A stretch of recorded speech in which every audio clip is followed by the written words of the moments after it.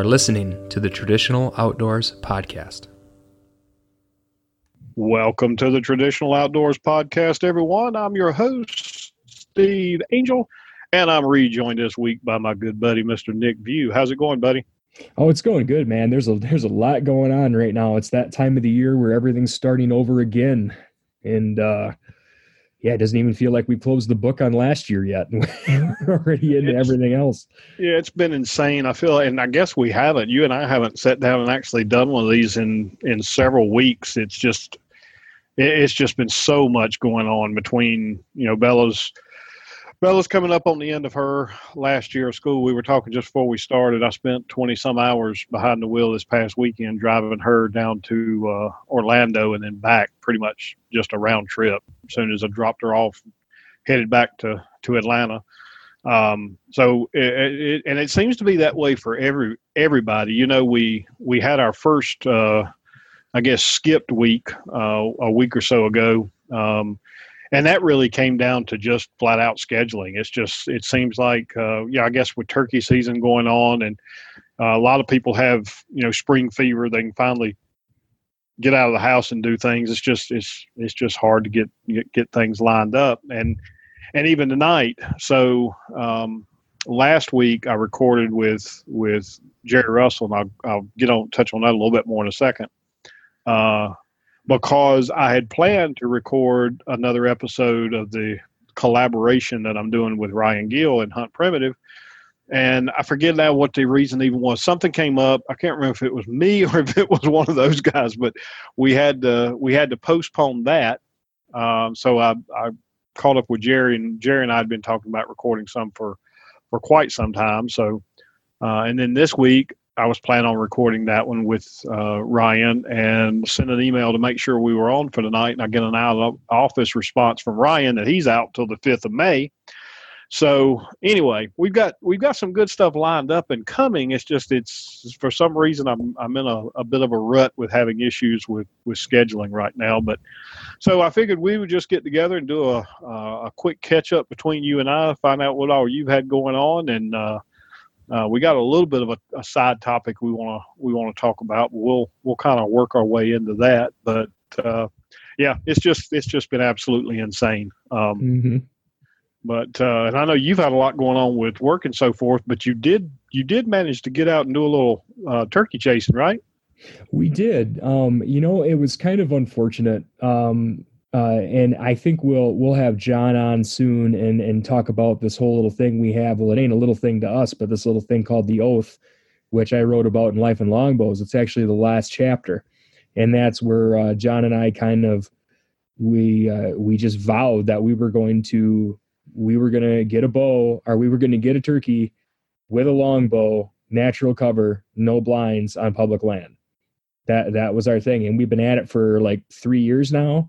And we've had so many close calls, and we've had a lot of bad luck too. We've had good luck and we've had bad luck. And I don't even know, whether you believe in that kind of thing or not. Sometimes the stars align and you get opportunity, and sometimes you just don't.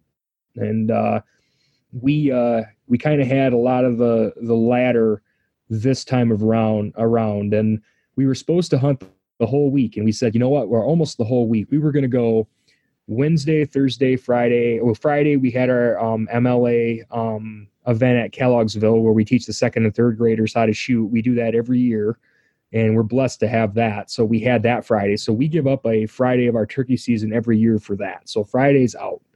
But we wanted to go Wednesday, Thursday, Saturday, Sunday, and mainly focusing on Wednesday and Thursday, because Saturday and Sunday around here, turkey season's just a pushed war zone. I mean, it's just, there's a lot of good turkey areas, and there's a lot of the same hunters every year coming back to hunt them. And this year there were a lot of high school kids even running around doing it, or college kids anyway.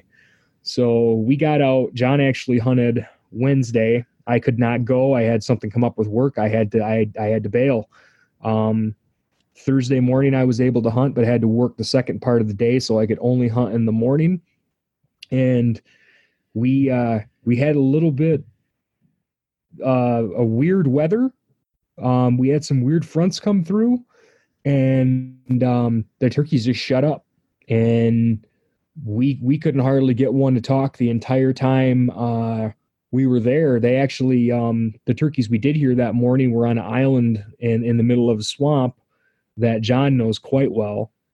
And they obviously weren't leaving it. They were with hens and nothing talked. That field was vacant that we usually see birds in every year. And we drove around and we tried to find birds in other fields. And finally we came up to one field where we did see a tom right by the road. And we parked down the road. We jumped out, got into a field and kind of crept and got in there and got ready for a shot. And the guy in the adjacent field started target shooting with a high powered rifle and put about 3 clips through it and scared that bird off. Now, so, where were you guys hunting at? Around the Yankee Springs area. Well, I thought, what is up with people sighting in their guns during? I don't know, man, but it's not just turkey season. And I thought John was going to lose his mind because we got done with that stalk, and we got on the road and we drove by that field, and sure enough, there was an older guy in a car writing in his field journal. He had 2 or 3 targets actually set up in the middle of the field about 50, 60 yards away, and he was target shooting, and he's not supposed to be doing that. They're not supposed to cut shooting lanes either. And Tom had that happen. Yeah. Well, I tell you what, I mean, and the thing is people hunt that field and he's putting high powered rounds into the middle of it. Like, it's just ridiculous. And he's not supposed to be doing that. There's delegated areas, but that's the kind of thing you deal with here. You just deal with people who don't care. And, and then of course there's the drive-by box callers and the Bubba's running around going, oh, we're gonna do it with our truck, you know what I mean? So that's just kind of the luck we had. So funny little side story to that. I got hot, we had a cold morning and then it warmed up and I'm like, John, dude, I got to take off my base layers. So I went off to the side of the field and I field stripped and I got into my hunting clothes and I also had not brought a belt that day, so I didn't tuck my shirt in or anything. Usually when you get out of the woods, you feel, and especially if you're stalking and stuff, you feel picked up. We were in a lot of greenbrier, and we were in, you kind of feel sweaty and kind of picked up. All your cuts are burning and stuff like that. So I got home and took my shower and did everything and didn't think anything of it. Well, at around 10 o'clock, I was ready to go to bed and my midsection was on fire. And I'm like, what is going on? And like four different places. Well, I lifted up my shirt and I looked down and I had a damn tick sticking out of my stomach. And it was burrowed in there. I mean, its legs were kicking and so naturally I was like, oh man. And then I said, Jess, come here. I'm going to need your help. And she came in and sure enough, I had 3 more burrowed in on my waist and up near my armpit and they were in there, man. She spent probably 15-20 minutes digging those things out with pliers and needles, making sure she got them all out. And thank God I found them, because if I would have waited another 8 hours, you're looking at some serious trouble there. So we cleaned them out with rubbing alcohol and I circled them with Sharpie to make sure I could check the rash to make sure that I didn't get one. And, I ended up being fine, but that's the first time, other than the time I hunted with you down in Georgia, that I had one in my hair. That's the first time I had a tick in nearly that far. And man, it's early too. Yeah. Especially for y'all. Yeah. It's weird. And I don't know what happened. It could have been when I field stripped, I had them on my clothes. Or, cause we weren't using thermocells cause it was too cold we didn't really have a lot of bugs, to be honest with you. And, it's just, it might've been when I was crawling, we got into a situation where we had to crawl up to the field's edge and try to get a shot, and that happens. And it might've been then, they might've got up under my shirt. It was just weird. I've never had that happen to me before. Well, the thermocells, I don't know if the thermocell would have done anything. Well, maybe not, but I didn't have DEET on either. I didn't have anything. And if I had just left my base layers on or tucked my shirt in and had a belt and everything, I think I'd have been fine, as long as I had checked myself. You need to get some permethrin and treat your clothes. I do. It's cheap, and it'll last through like at least, they say 6 washes, but I usually retreat after like 3 washes. But yep, and I kind of freaked out about that just because we got cats and I've heard about cats getting, you could kill a cat if they Well, get it into can, but what you have to do is, keep that stuff out in the garage. Don't bring it in the house. Yeah. And and I mean, you're supposed to pre-treat the clothes and let them dry before you wear them anyway. And once it's dried, it won't even. I mean, we have cats too, and it won't hurt them because I've used it for years. Well, that's good to know. And I've just never, and it was stupid. It was stupid of me. I shouldn't have, I should have done something. I know better than that, but I've never had really a tick issue, and that's the first time. And I know plenty of people who have Lyme disease here, and I should have known better. But so that was that day. So that's a really great example of a bad day. And then so the moral of this story is don't be like Nick, take ticks seriously and treat your clothes. Yeah. And John goes, well, I was going to say something. And I was like, yeah, you probably should have. But anyway, he knows better. So, he checks. John's pretty good at that. I was going to say something after the fact. He kind of is. But, just like that little I don't even know what you'd call it. The rut at Yankee Springs that was full of water that I went to wash my boots off in a few years ago. Oh yeah. And there's a couple more of those thanks to the Jeep people. That was fun too. And so, Friday we did our thing with the MLA and it was awesome. We had about 200 kids again. And actually I've been asked by Traditional Bowhunter to write, because I was posting photos. And it's a really special thing we do because, I mean, how many elementary schools do you know that would just let a bunch of longbow people come in and let their kids shoot bows in the gym? What? You'd be surprised because I've done that here too. Really? So, yeah, and it wasn't, so we didn't do it indoors, but when Bella was in middle school, I want to say we did it 2 years. TBG, Traditional Bowhunters of Georgia, loaned me a few targets. I think I had 6 targets, and some youth bows, and we set up a little course right outside the cafeteria in a long stretch of grass, and the kids could just go through and shoot as much as they wanted to. And yeah, I mean, I guess you have to ask, and they want to know it's safe, but it's not as. It surprised me how easy it was to make it happen. It really is, and we really have it down to a science. I mean, it's a controlled environment. We have 4 stations. We've got, you got your shooting line. Well, first the class gets brought in and there's enough for 5 to 6 kids in 4 to 5 stations. And we get a certain amount of time with them. They get about 5 minutes a station.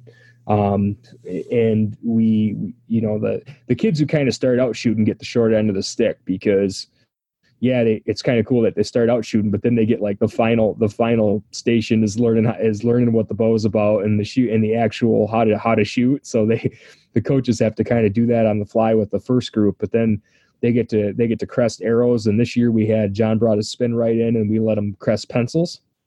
So they got to keep their pencil. And cool. That was pretty cool. It was a really good idea. And then, Jessica joined me this year and she's my wife and she's really good with the kids. She did the safety part of it and kind of not really form, but kind of just showing them make sure you don't go over the line, make sure you don't dry fire. She did all that. I handed out bows and we had another section, Jerry Schondelmeyer, one of our members who's a really excellent coach, but he took the day to just run the bow station where he just explains the parts of a bow and shows the different kinds of long bows up from primitive to modern. And the kids just eat it up, man. They absolutely love it. So that's usually, I usually leave that feeling better than I do the rest of the year. I mean, that's the best I feel all year is at the end of that because it's right. All those kids just really enjoy it. So we lost the day there, but it didn't feel like it. So anyway, Saturday we went out. And Sunday we had a front moving in and some people even got snow. So we couldn't do anything Sunday. John had a hard exit at 10. So we were like, let's just, but by the time Saturday it was over, we didn't even care. We didn't want to hunt anymore.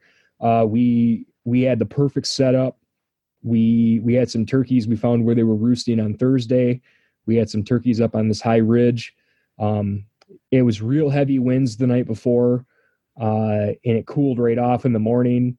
And we were set up right below this ridge on this wooded flat, and we had really nice little brush blinds going. And before John even called, we had gobblers hammering up on the ridge, probably, at least 3 to 4. And we're like, this is it. They're going to fly down. So John hit a couple really nice calls, and they responded. And then they actually went down the other side of the ridge, and we never heard from them again. And that was it. A bird didn't talk the rest of the day, no matter where we went. And all you could see was turkey hunters driving around. Like you could tell they just shut down. And from what I've heard, the weather's got a lot to do with that right now. We've just had a lot of high winds, a lot of rain, a lot of cold, and then warm, and then cold. And then it's just been kind of a crazy year in Michigan. It's just been, just odd. So that's it. And, the bummer about Michigan, though, is that they don't sell all their turkey tags. It's not like they do. But since you got to pre-commit to one county or one zone, you get one tag. You can't buy, if there's leftover tags for late season, you can't buy those. It's kind of a bummer. We have the birds, and it's just really, it's a shame that I know we're still under the same thought process that we were years ago when the turkey was scarce here, but that's not the case anymore. And they really could open that up. And it just drives us nuts that, if you commit to one spot and you commit wrong, if that's the wrong spot and it just doesn't work out, or if it's overhunted or whatever, you're done. Your season's done. It could be done in 2 days. It's just y'all get a fall season too. So we do, but it's, the fall season's the fall season. Who's doing that? They're turkey hunting, or they're deer hunting. They're deer hunting, and if they see a bird, they shoot it. That's how that works. There's a few dedicated turkey hunters around here in the fall. It's just deer hunters buying tags. Though John and I have kidded around with the idea of having an actual turkey camp in the fall this time and not deer camp, and then odds are we'll both shoot bucks. That's probably what'll happen, and not see a turkey. Well, I'm still not sure if I'm gonna be able to make it up or not, but if I do, my part of the camp will be deer. So yeah, well, we will too. But Steve, there was another thing that happened too that was really weird. So we were driving around, and like we were super kind of dejected, but we were having fun. We went on. The funny part is we pulled into this one little spot. You can hardly get back there because it's so chewed up by the Jeep people now that it's just ruts. You can't even. John's truck barely made it, unless you got it souped up, high wheat, rise. A redneck mobile. A redneck mobile. If you got a redneck mobile, you can make it, but otherwise, your car is going to fall apart.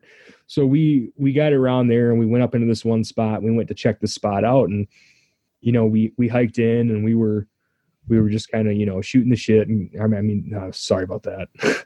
We were just kind of talking, and then we went up on this one hill, and there's a lone tom just standing there looking at us. Big old bird. And they just ran away. And we were like, it's a horse trail. It's a well traveled horse trail, and I just don't think they see a lot of pressure there. So they're used to being by the trail because there's just not a lot of people. It's mainly horses and dog walkers. So that was fun to see. But when we got back out, we looked to where we parked, and there was, you do get some vagrants out there who live out there, but there was a hoodie hanging up on a tree. And we kind of noticed it on the way in, but we investigated, but there was a hoodie hanging up on the tree. There was like a bra in the bushes. There was canned food everywhere and socks. And then there was a whole pile of human hair. Like somebody had shaved their whole head. Well, that's disgusting. It is disgusting, but it freaks you out a little bit, right? Like if you walked in and saw something like that in your swamps, and you'd be like, oh my God, am I going to find a body? I was going to say, as long as the rest of it's not there, it wouldn't be too bad. So John called the DNR and obviously reported it, but that was free. That was weird. Like it wasn't like it was like hidden. It was just there. So, I asked a couple other people about it, and they just said, "Oh, somebody must have had a good time." And I was, like, "Wow, my mind went right to murder. Your mind went right to party." And guess whose mind went right to party? I'll give you one guess. John? No. Who? Outside of the two of us, guess whose mind went straight to party when I described the scenario? Man, I don't even know. I won't even say his name, but it rhymes with Bob Bones again. So you like throwing Rob under the bus. Yes, I do. He texted me after the last episode too. He was like, "You guys suck." I was like, "Yeah, yeah." He did me as well. I'll hear from him again. Thanks for that. Yeah. So I mean, we've had some really good times, John and I, at turkey hunting, and it's been a blast. We regret none of it. And we'll talk a little bit more about it. We'll have him on sometime because he sees things a little bit differently. Because once he's out in the woods, he's just he's just tuned in to turkeys, and it's a lot of fun to watch him work, and I really enjoyed turkey hunting with him. I've turkey hunted by myself plenty, and that's fun. That's fun, but it's always more fun with a partner. Like if you can do it with a partner, and I notice that a lot of times when you're out in the woods and on public land, you notice people working in two-man teams usually. Right. And it's just more fun that way. It's a little bit more of a social experience than deer hunting is. So it's a little more fun. Now, again, I guess that might be why I don't like it. Maybe. Because you're a curmudgeon. I am. We were talking. Did I tell you about that when we were at Wild Things, about the idea for the podcast that I came up with? No. Yeah, so we kind of joke about different podcasts we might launch if we ever just decide we want to add to our catalog, or maybe we decide we don't want to do this one. I just told us, I've decided the perfect podcast for me would be, name the podcast "Get Off My Lawn." Just every week, it's a 30-minute rant about whatever ticked me off from the course of the week. I guess that's better than Nick and Steve rant about stuff. That's probably a better name. Probably a better name than that. I still think Krusty Lantern could be a thing, though. I think it really would. I keep the website out there. I've got more good ideas than I've got time. That's my problem. But I know. Well, the thing is, though, is it kind of feels sometimes like, especially the public land hunting part of it, it kind of feels like a series of unfortunate events. And I'm like, I almost wish that name hadn't been taken, because that would have been the name of like some series of writing at some point for me, if that was the case. But we've had a lot of blessings too. And I got to say, had John and I been with shotguns the last 3 years, we would have tagged out every single year. And easily. I'm not talking like risking 50-yard shots or anything like that. I mean, like having them in our lap, tagging out. And it's frustrating to think about sometimes, when, you could have one, and we've talked about it, like, maybe the last day we should roll out with a shotgun and just, make the best of it. Cause there was a while in John's life where he got a bird a year and was used to that, so I've never had a bird. So it's hard for me sometimes to say, well, I'm going to limit myself as much as possible. And I, not even get a bird under my belt. But I don't regret it at all. So it's pretty good. And we've talked about, and you've said a few things, and all that about the frustrations of public land and the Jeeps tearing up the property, the roads and everything. I mean, I've been up there and I've heard all that going on. And not to take this down the get off my lawn path. But over the course of the last few weeks, with a lot of things that we've got going on with Bella wrapping up her school year, and some of the things that she comes home and talks about, and then Lori's constantly in different parent groups, and some of the things that you see posted, and I want to I'm sitting here thinking this is a good way to lead into kind of the topic that we wanted to talk about here for a little bit. But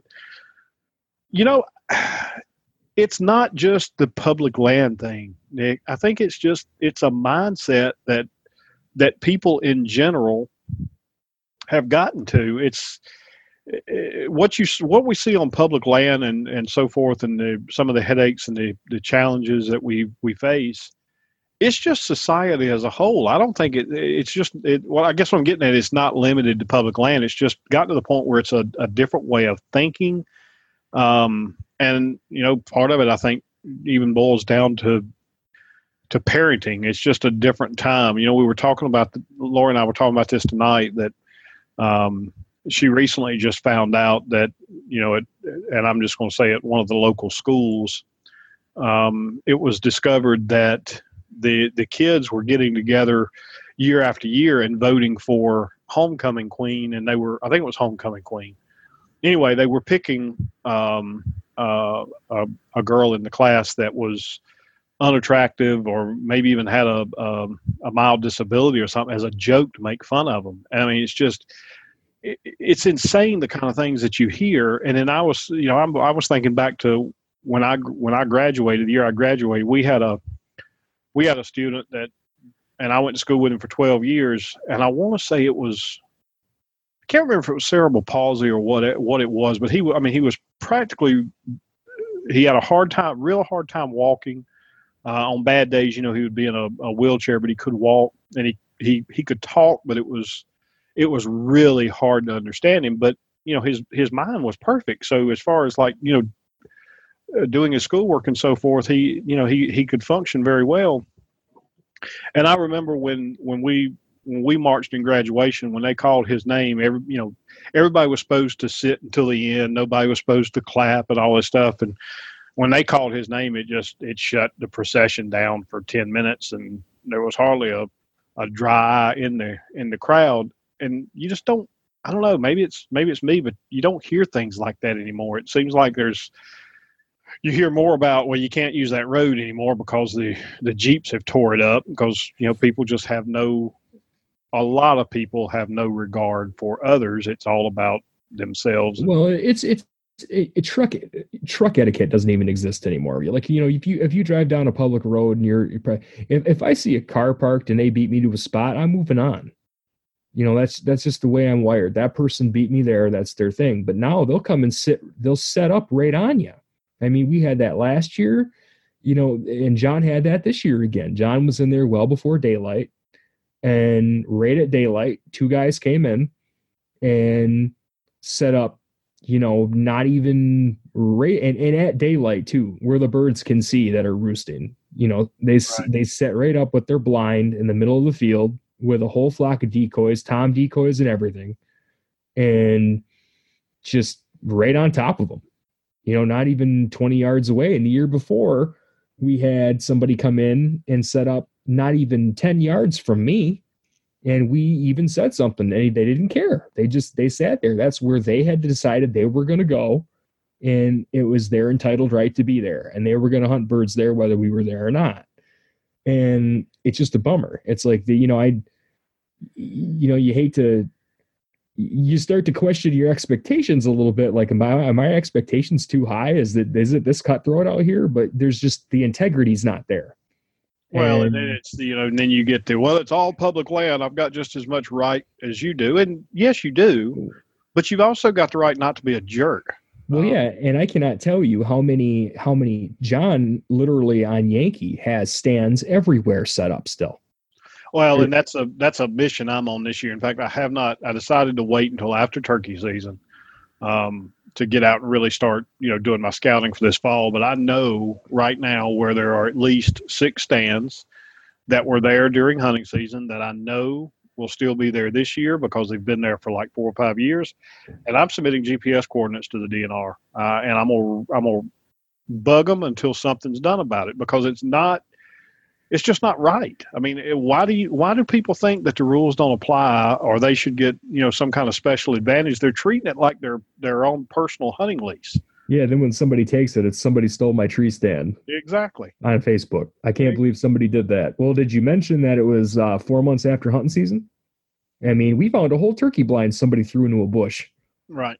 I mean, it's kind of like, are you just going to leave that sit there till next year? And they will. And, I hate to be negative like that, but it's just, it's not your property. It, belongs to everybody. Get your stuff down, get it out of there. And I don't understand, if you pay good money for a stand or something like that, why would you just leave it out there? I mean, I don't get it. And I don't think it's even about that. I think it's it's the mindset that they're getting away with something in a way. Or maybe they're getting the one up on somebody else.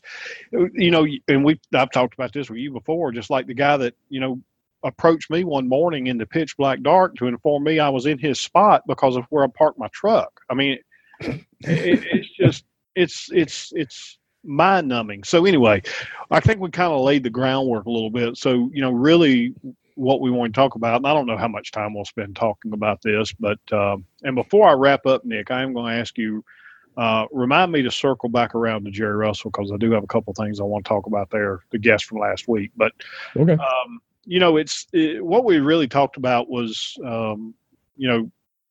reasons for getting involved in your local and even national organizations around traditional archery, traditional bow hunting, or even bow hunting as a whole. I mean, all of these organizations exist because there's strength in numbers. And we constantly see the things on Facebook about, well, I'm not going to support so and so anymore because they let XYZ happen.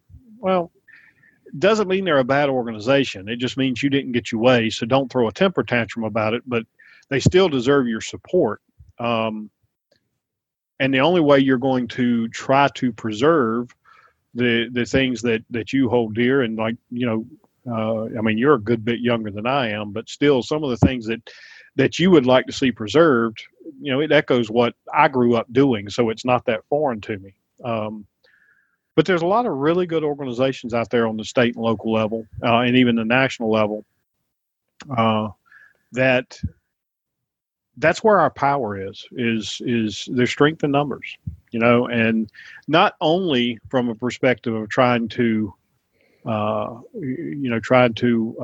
impact changes in laws, changes in game laws, those kind of things, but even down to the point of trying to preserve heritages and traditions and helping with that mindset. I know the MLA does. Traditional Bow Hunters of Georgia does. Compton's is a huge one as far as, working with kids around more than just putting a weapon in their hand and saying, go kill something. You know what I mean? Mm-hmm. No, I totally do. And I actually, there's so many, I don't know how many you actually have in Georgia. We've got quite a few in Michigan. It's actually, the saturation is kind of unbelievable at times, how many organizations there are here where you can actually get involved, and not even just with archery and bow hunting, with everything. I mean, of course, I belong to Compton. I belong to MLA. I belong to the Michigan Bow Hunters and BHA. So there's 4 I belong to right there. And, there's a lot of opportunity there to get involved. And I think I just put in the most with the MLA, because obviously I've been in the closest, and they are from what I've seen with youth archery, the absolute most are active. And that's kind of where my passion is. But if you're passionate in other places, you should go get involved, get in there. You can be the change you want to see. I know that's cliche, but it's really up to you. An organization exists to give you opportunities. You have to act on it. I couldn't agree more. And it's, when you talk about the saturation, I think that's prevalent in a lot of states, and a big part of that too is, and I've seen it in multiple organizations where you get a rift because there's a subject or a topic, and 50% or maybe even 25-30% of the membership doesn't agree with the stance the club takes, without looking at the fact that they were in the minority. So they go spin off and they form this other organization. Doesn't make it bad. I'm not saying it's a bad thing, but that does happen quite a bit. Or somebody tries to get their own little spin on something and starts an organization, and that doesn't make them bad. And I would say that, if you do have that saturation in your state, research them, talk to people that are members, find out which ones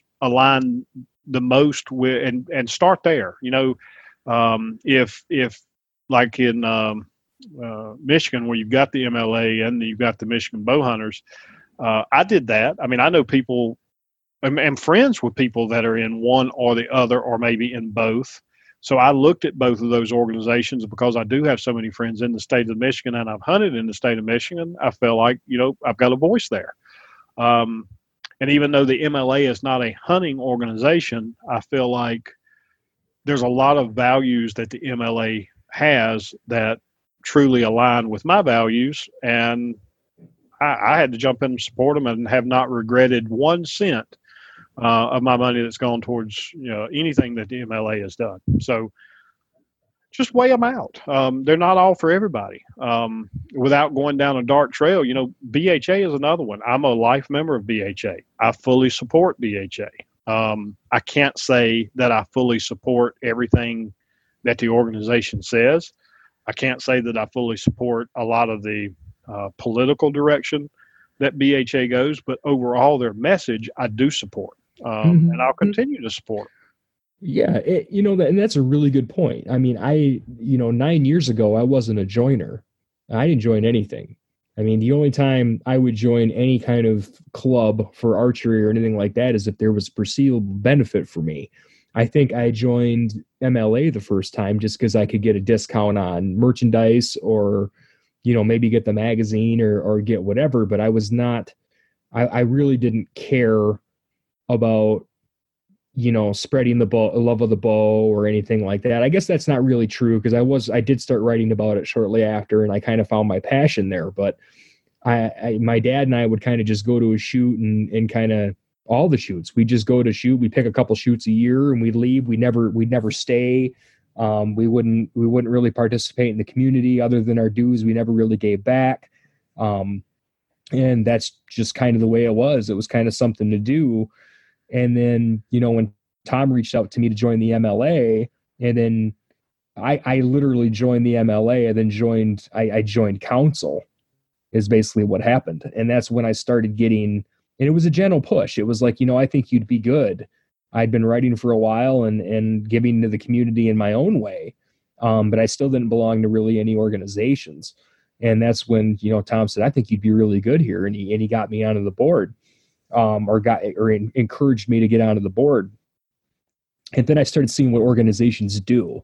And I didn't agree with everything that other board members wanted to do. And I didn't, I don't think I ever will agree with everything that every club I belong to does, nor will I be able to give my full support to every single club and get totally involved with every single club. If I did that, I'd have no time. I have no time now. I don't know how I'd be able to give all that time to all these different clubs, but I can still support them. I can still be a part of them. And I think it's important to just the one, as you said, feel them out, and the one that suits what you want and what really drives, the passion in you, put at least the effort into that one and monetarily support the other ones or do what you can for the other ones too. But, find at least one thing that you can put yourself into and try to make something better, I guess is what I would say. And the MLA is that outlet for me. I really found a passion in youth archery. And I'm like, I'm not the most informed guy in the world. I have a hard time keeping a lot of things straight. You don't want me in front of a panel talking about hunters' rights. I don't know what I need to know. And that's, I can't keep it straight in my head, but I can work all day with kids and really instill the confidence in them and teach them about the bow and what the bow can do for them and what they can do with the bow. That's something I can do. And that's what I latched onto. And everybody's different. I know people that know inside and out the rule books of hunting and the way it should be and the history and everything like that. And they can speak, all day towards that, or even to public land and to stewardship and to, the guys that are the Aldo Leopold disciples and stuff like that. Those guys are really passionate and really into it and that's what they want to do. Well, they can do that and I will support them in that at least. But the important thing is, do something, I guess. Well, and I would say, not if you have strong opinions anyway. Sure. And I'm not arguing with what you're saying, but what I would say is start somewhere. Yeah. It's most of these organizations, the annual dues are very, very reasonable. I don't even, you'll know the MLA off the top of your head, but I mean, what is it, like $20 for a member? It's $20. And you get a quarterly newsletter. You're supporting the youth programs. They've got the banquet's just amazing each year, and you've got all the shoots that you guys host, and I'm still hoping to get to one of those sometime in the near future. But that's, I mean, for $20 a year, and you got BHA, another one, very cheap. Sportsman's Alliance. Look, if you are a hunter, if you don't do anything else, you should join the Sportsman's Alliance. And we're going to try to get some of those guys on and talk at some point. But all they're about is hunting and trapping. They're there. They're your advocate, and membership's $25. If public land is your thing and you're really passionate about protecting public land and public waters, BHA again. Look, and in fact, I know some people that will hear this, and I'll probably get some messages. But look, whether you agree with everything that they do or not, I do think they've got a good message, and I do think they've done some good. Again, I don't agree with a lot of the political stance that the organization takes at times, but I'm willing to turn my head and look the other way because of the good that they do. Mm-hmm. Organizations like MLA, even look, NGT, which is just our local club. I think our dues are $20. Technically, they're $20 once for life, is all you pay for a club that has a shoot the first Sunday of every month outside of hunting season. And we have anywhere from 50 to 100 shooters show up every month. Now, most people choose to make a donation every year for that $20, but none of these things are very expensive. And to echo what you said, if you're not today, start somewhere, find an organization, pay the dues, become a member. You're supporting the club. But I would go even beyond that, and maybe not right away, but don't be a wallflower. Don't just join one of these organizations and then sit back with your arms crossed and complain about what they do or where the sport's going or the newest fad that comes on. Get in there and do something. Work with these kids, work with the club. If you've got a differing opinion, let your voice be heard. I mean, but don't just sit back and say, well, I paid my dues, I'm done. I think you have to get involved at a certain level to fully appreciate what these organizations are doing. You really have to. And you can't really respect, and this is coming from a former president of the MLA. There's nothing worse than if you put your heart and soul and time into an organization and a board, you've stepped up, you've made the decision that you are going to selflessly help this organization. And it is selfless. Let me tell you. You are giving up your time out on the courses and your time at home and, your hunting season sometimes, days you could be in the woods, things like that. And you are giving that to the organization. In addition to donating and everything else that you're doing, you're donating your time. There's nothing worse than hearing that so-and-so is dissatisfied with the way the organization's being run, and you challenge them with, well, then by all means, please help us do something about it. Join the board, volunteer, do whatever you're going to do, and then you'll understand more where we're coming from, and you can help make this organization better, or at least have your voice be heard. And some people, sometimes that's met with, that it's an attitude. It's easier just to pay your dues, sit in the back of the room during the meeting and not say anything, or not contact anybody on the board to talk about something, and just, kind of spread it amongst other members who are dissatisfied and create dissension.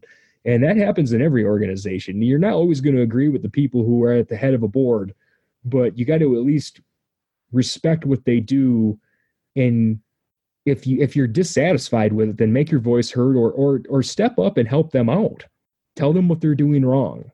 Throw your hat in the ring.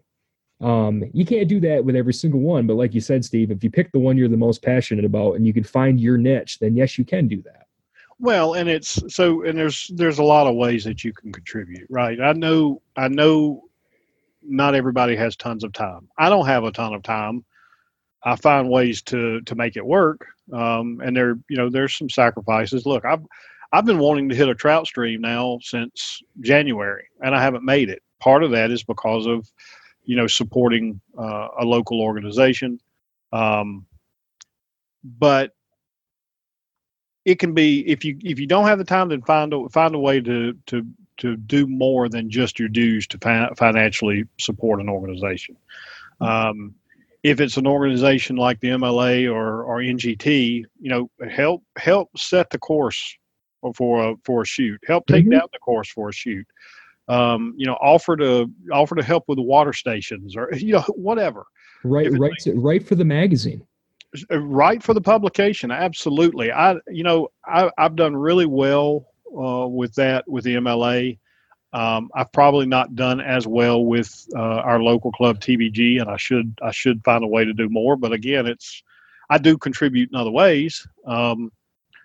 But it's just so important. Compton's is another one. I know you and I both are huge fans of Compton's. I think we've already said this, but I will say it now that, we will have a booth at the Compton's Rendezvous coming up in June. We have been asked, and we will be doing something live as a session, a breakout session, one of the afternoons. We're still working on the details of that, but people will be able to come and listen to us actually record an episode at Compton's. But possibly even participate if we can figure out a way to, where people can ask some questions of us and or our guests that we're trying to get lined up. So we're supporting that organization. I feel like we have since we launched the podcast, and I will continue to do so. I think the world of Compton's and so many of the people that put a lot into that organization. If you're a traditional bow hunter and you're not a member of Compton's, what are you waiting for? Would be the first thing I would ask people. I mean, well, for me, it was, I didn't join Compton for years just because I thought that, wow, they're so big that, what are they, I'm never going to be able to do anything here. They're a huge organization and I'm just a number is really all it is. But I can tell you that the last few years that I've been more involved with Compton and have helped out Floyd with the youth shoot there and all of that. A lot of MLA members do that. It really is a great organization. And I was wrong. I wish I would have, joined and I would contribute more if I could. But I can at least, I go to the event and, I take time to talk to people and that are involved and help out and, with that kid shoot. And it's been a great experience so far. You get out what you put in. So. And that's pretty much the same with everything. You will get what you put in. Both from potentially making change and having less to complain about, which I probably do way too much of. But you're preserving something that you are obviously passionate about, if nothing else. And hey, look, even when things don't go your way, there's just a comfort in knowing that you tried and you let your voice be heard. And not everything's going to go your way, but that's definitely not a reason not to support an organization that's standing for something you believe in. So, yep. And I can't wait for Compton. Compton's going to be fun this year. I can't either. It is going to be fun, and it's we're planning on coming up a day earlier this year, so we'll be up for the full event. So we'll be there Thursday, Friday, Saturday, and then leave, early Sunday morning heading back. So we'll get a full 3 days in. Gene Bramblett, who you have never met, looks like he may be actually riding up with me and the family. So, wow. You'll get to meet him. He'll be there. So yeah, I'm looking forward to it. Maybe we can even figure out a way to get with Scott and do a little fly fishing one day if we can figure out how to make all this work. I'm probably trying to cram way too much into 3 days. You probably are. As fun as that would be, I haven't even had a chance to fish with Scott yet, and I'd really like to. I'm hoping shortly here if the rivers aren't permanently blown out like they have been lately. And speaking of Scott, take a quick little detour here, but I do want to give him another shout out. He did finish up our giveaway fly rod that was delivered this week. So Scott, once again, thank you so much. The winner of that was extremely happy, and the license plate he did was a black bear on a North Carolina license plate, which turned out looked really cool. So Scott, bottom of my heart, man, thank you so much. And we're gonna figure out a way to get Scott back on here real soon too. So I just enjoy talking to the guy. And if you're gonna talk to him and hear some of the things that he has to say, I might as well make a podcast out of it so everybody can get the benefit of it. Hey, I don't mind going back over there after work and chatting with him and doing that one in person. So I'm fine with that. In fact, I was going to get a hold of him soon anyway and find out when he does want to go fishing, because we were going to get into some carp this year, and I want to get into some bass too. I mainly just went after trout last year. So, well, we got another shoot at NGT this weekend. And Bella's been gone most of the week, and she's been dying to see end game. So I think we're going to try to do that Friday night. Then I've got to set up with the shoot Saturday, the actual shoot Sunday. But to the best of my knowledge, I've got nothing planned for next weekend. So I'm thinking that might be the weekend it actually happened. I'm actually going to bug Gene about that, because I really, really want to get that 3-weight blue halo that Scott built me on the water. I haven't had a chance to even cast it yet. It's killing me. Oh, I bet you are. And yeah, I got the spring shoot coming up this weekend too. We got the MLA spring shoot, the first shoot of the year that kind of kicks it off for all the shoots in Michigan. From here on, it just kind of goes, it cascades. We'll have a shoot every weekend, depending whether it's a local club or an actual org or whatever. There's a lot of opportunity here. So I got to decide what I'm going to hit this year. But we're looking forward to this one, and it's supposed to be a beautiful weekend. Little rain on Friday, but it'll be good to see all the MLA contingent, and I hope someday you get to experience that one too, Steve, because I think that one's real laid back, and I think you'd really enjoy it. I kind of feel like it's like halfway between the banquet and a shoot. That's kind of where it's at, Like I'll get up there for one. I think Bella going off to college. It's going to. There will just be a little bit more flexibility to be able to do some of that stuff. So, you'll see me up there either for that one or for GLLI, I would say in the next year or so. No, you'll love it. I forgot. You've never been to GLLI. You'd love that too. Nope, absolutely. I never have. And before you get into that, Steve, I did want to mention that and talk about organizations. I mean, the MLA, this is a free shoot. You don't pay anything. So there's not a lot of organizations that just give you a free shoot, but that's pretty cool. It's our membership meeting, but there's a shoot around it. So, and it's a great shoot. So I just want to put that in there. And I'll have to be honest, I've mentioned several. Usually if I hunt in a state, I try to find a way to, become involved in a bow hunting organization in that state. So I'm a member of quite a few different organizations, but I will say this. I think anybody would be hard pressed to find any organization or club around traditional archery or bow hunting that gives more back to their members than the MLA does. And that's, like I said, I'm a member of a lot. Mm-hmm. And I don't say that about all of them, but MLA really, really does do a really good job. So, yeah. But I think we've probably preached at people enough. So I'm going to wrap that up by just saying, if you're not a member of at least one organization, make that your goal for this year is to, do a little research, find an organization that you feel like has the values that you have, or as close as you can get, and support them, become active. And I think you'll really be rewarded for your efforts in the long run. I know I have. So, I did want to talk just a few minutes, and then we'll wrap this one up, Nick. I don't know if you've had a chance to listen to the episode that I recorded with Jerry Russell last week around black bear. If you hadn't, check it out, even yourself, because I know you're usually a participant. But, I know it's actually queued up for tomorrow morning's commute, so I'm going to be listening to it tomorrow. and you've actually had the experience of hunting some of these North Georgia black bears, but Jerry was fantastic to talk to. I knew he would be. I've known Jerry for quite a few years. You got to meet him last fall when you were hunting here. Mm-hmm. And Jerry tickles me sometimes because he's not an overly talkative person, which you saw that. He's kind of quiet, but you get him talking about a topic that he wants to talk about, and I mean it's just fun to sit back and listen to him go, because he's just got so much knowledge. And it's kind of funny, you and I talk about this quite a bit. Podcasting is one of those funny things. You either get feedback or you don't. And in most cases, you don't. You just don't hear much from people unless it's something that, for whatever reason, really struck a nerve. Maybe they know the person personally, or the topic really strikes home. You don't typically hear from people all that much. Or if you want to do a giveaway and you ask them to do a review, then man, they'll come out of the woodwork. But it's funny. The day I launched that, because I actually didn't launch it until Monday morning. Because of my driving back from Orlando Sunday. And before lunch, I had 5 people message me on Facebook.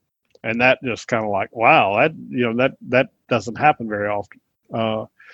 The good news is, for the people that like that, I'll let this one out of the bag a little early. I actually went ahead and recorded 2 episodes with Jerry that night. So there's one already in the queue that, it'll be coming in a few weeks. And the topic on that one was really unique, and something that, since the first time we started doing these podcasts, I actually was one I wanted to get recorded, because my antelope hunt in 2016 was a product of a presentation that Jerry did for Traditional Bow Hunters of Georgia about making your dream hunt happen. And it was a really good presentation. Now, he had a slideshow, which obviously can't do with a podcast, but the message is the same. And that one will be coming up in the next few weeks. So be watching for that one. If you've hunted your home state most of the time, and you've wanted to hunt, whether it be antelope or elk, or maybe it's African game, whatever that may be, there's a way to make it happen. And I would highly recommend you look for this episode when it drops and listen to it, because Jerry's just got a really good message. He's very down to earth, and he'll tell you, look, if I can find a way to afford it, you can find a way to afford it. You have to figure out a way to make it happen. So it's a great message, and I'm really excited about it. We've actually got a couple more topics that we outlined while I was with him that I will be recording with Jerry soon. He's a 30-minute drive from my house. So you'll be hearing more from Jerry again. So look forward for those coming up. Awesome. Well, buddy, I think we've managed to yik-yak back and forth and borderline preach at people and fuss about things. We have at that. We'll wrap this one up, and we'll get back to a guest next week. Now, I know you're unable to record next week, so I'm hoping we'll get another one with Ryan Gill at Hunt Primitive queued up for next week. After that, we've got a exciting fly fishing episode that I've been working for weeks trying to get this thing lined up, and I'm really hoping that happens in the next couple of weeks. So some exciting stuff coming. I'm excited about it. I'm looking forward to it too.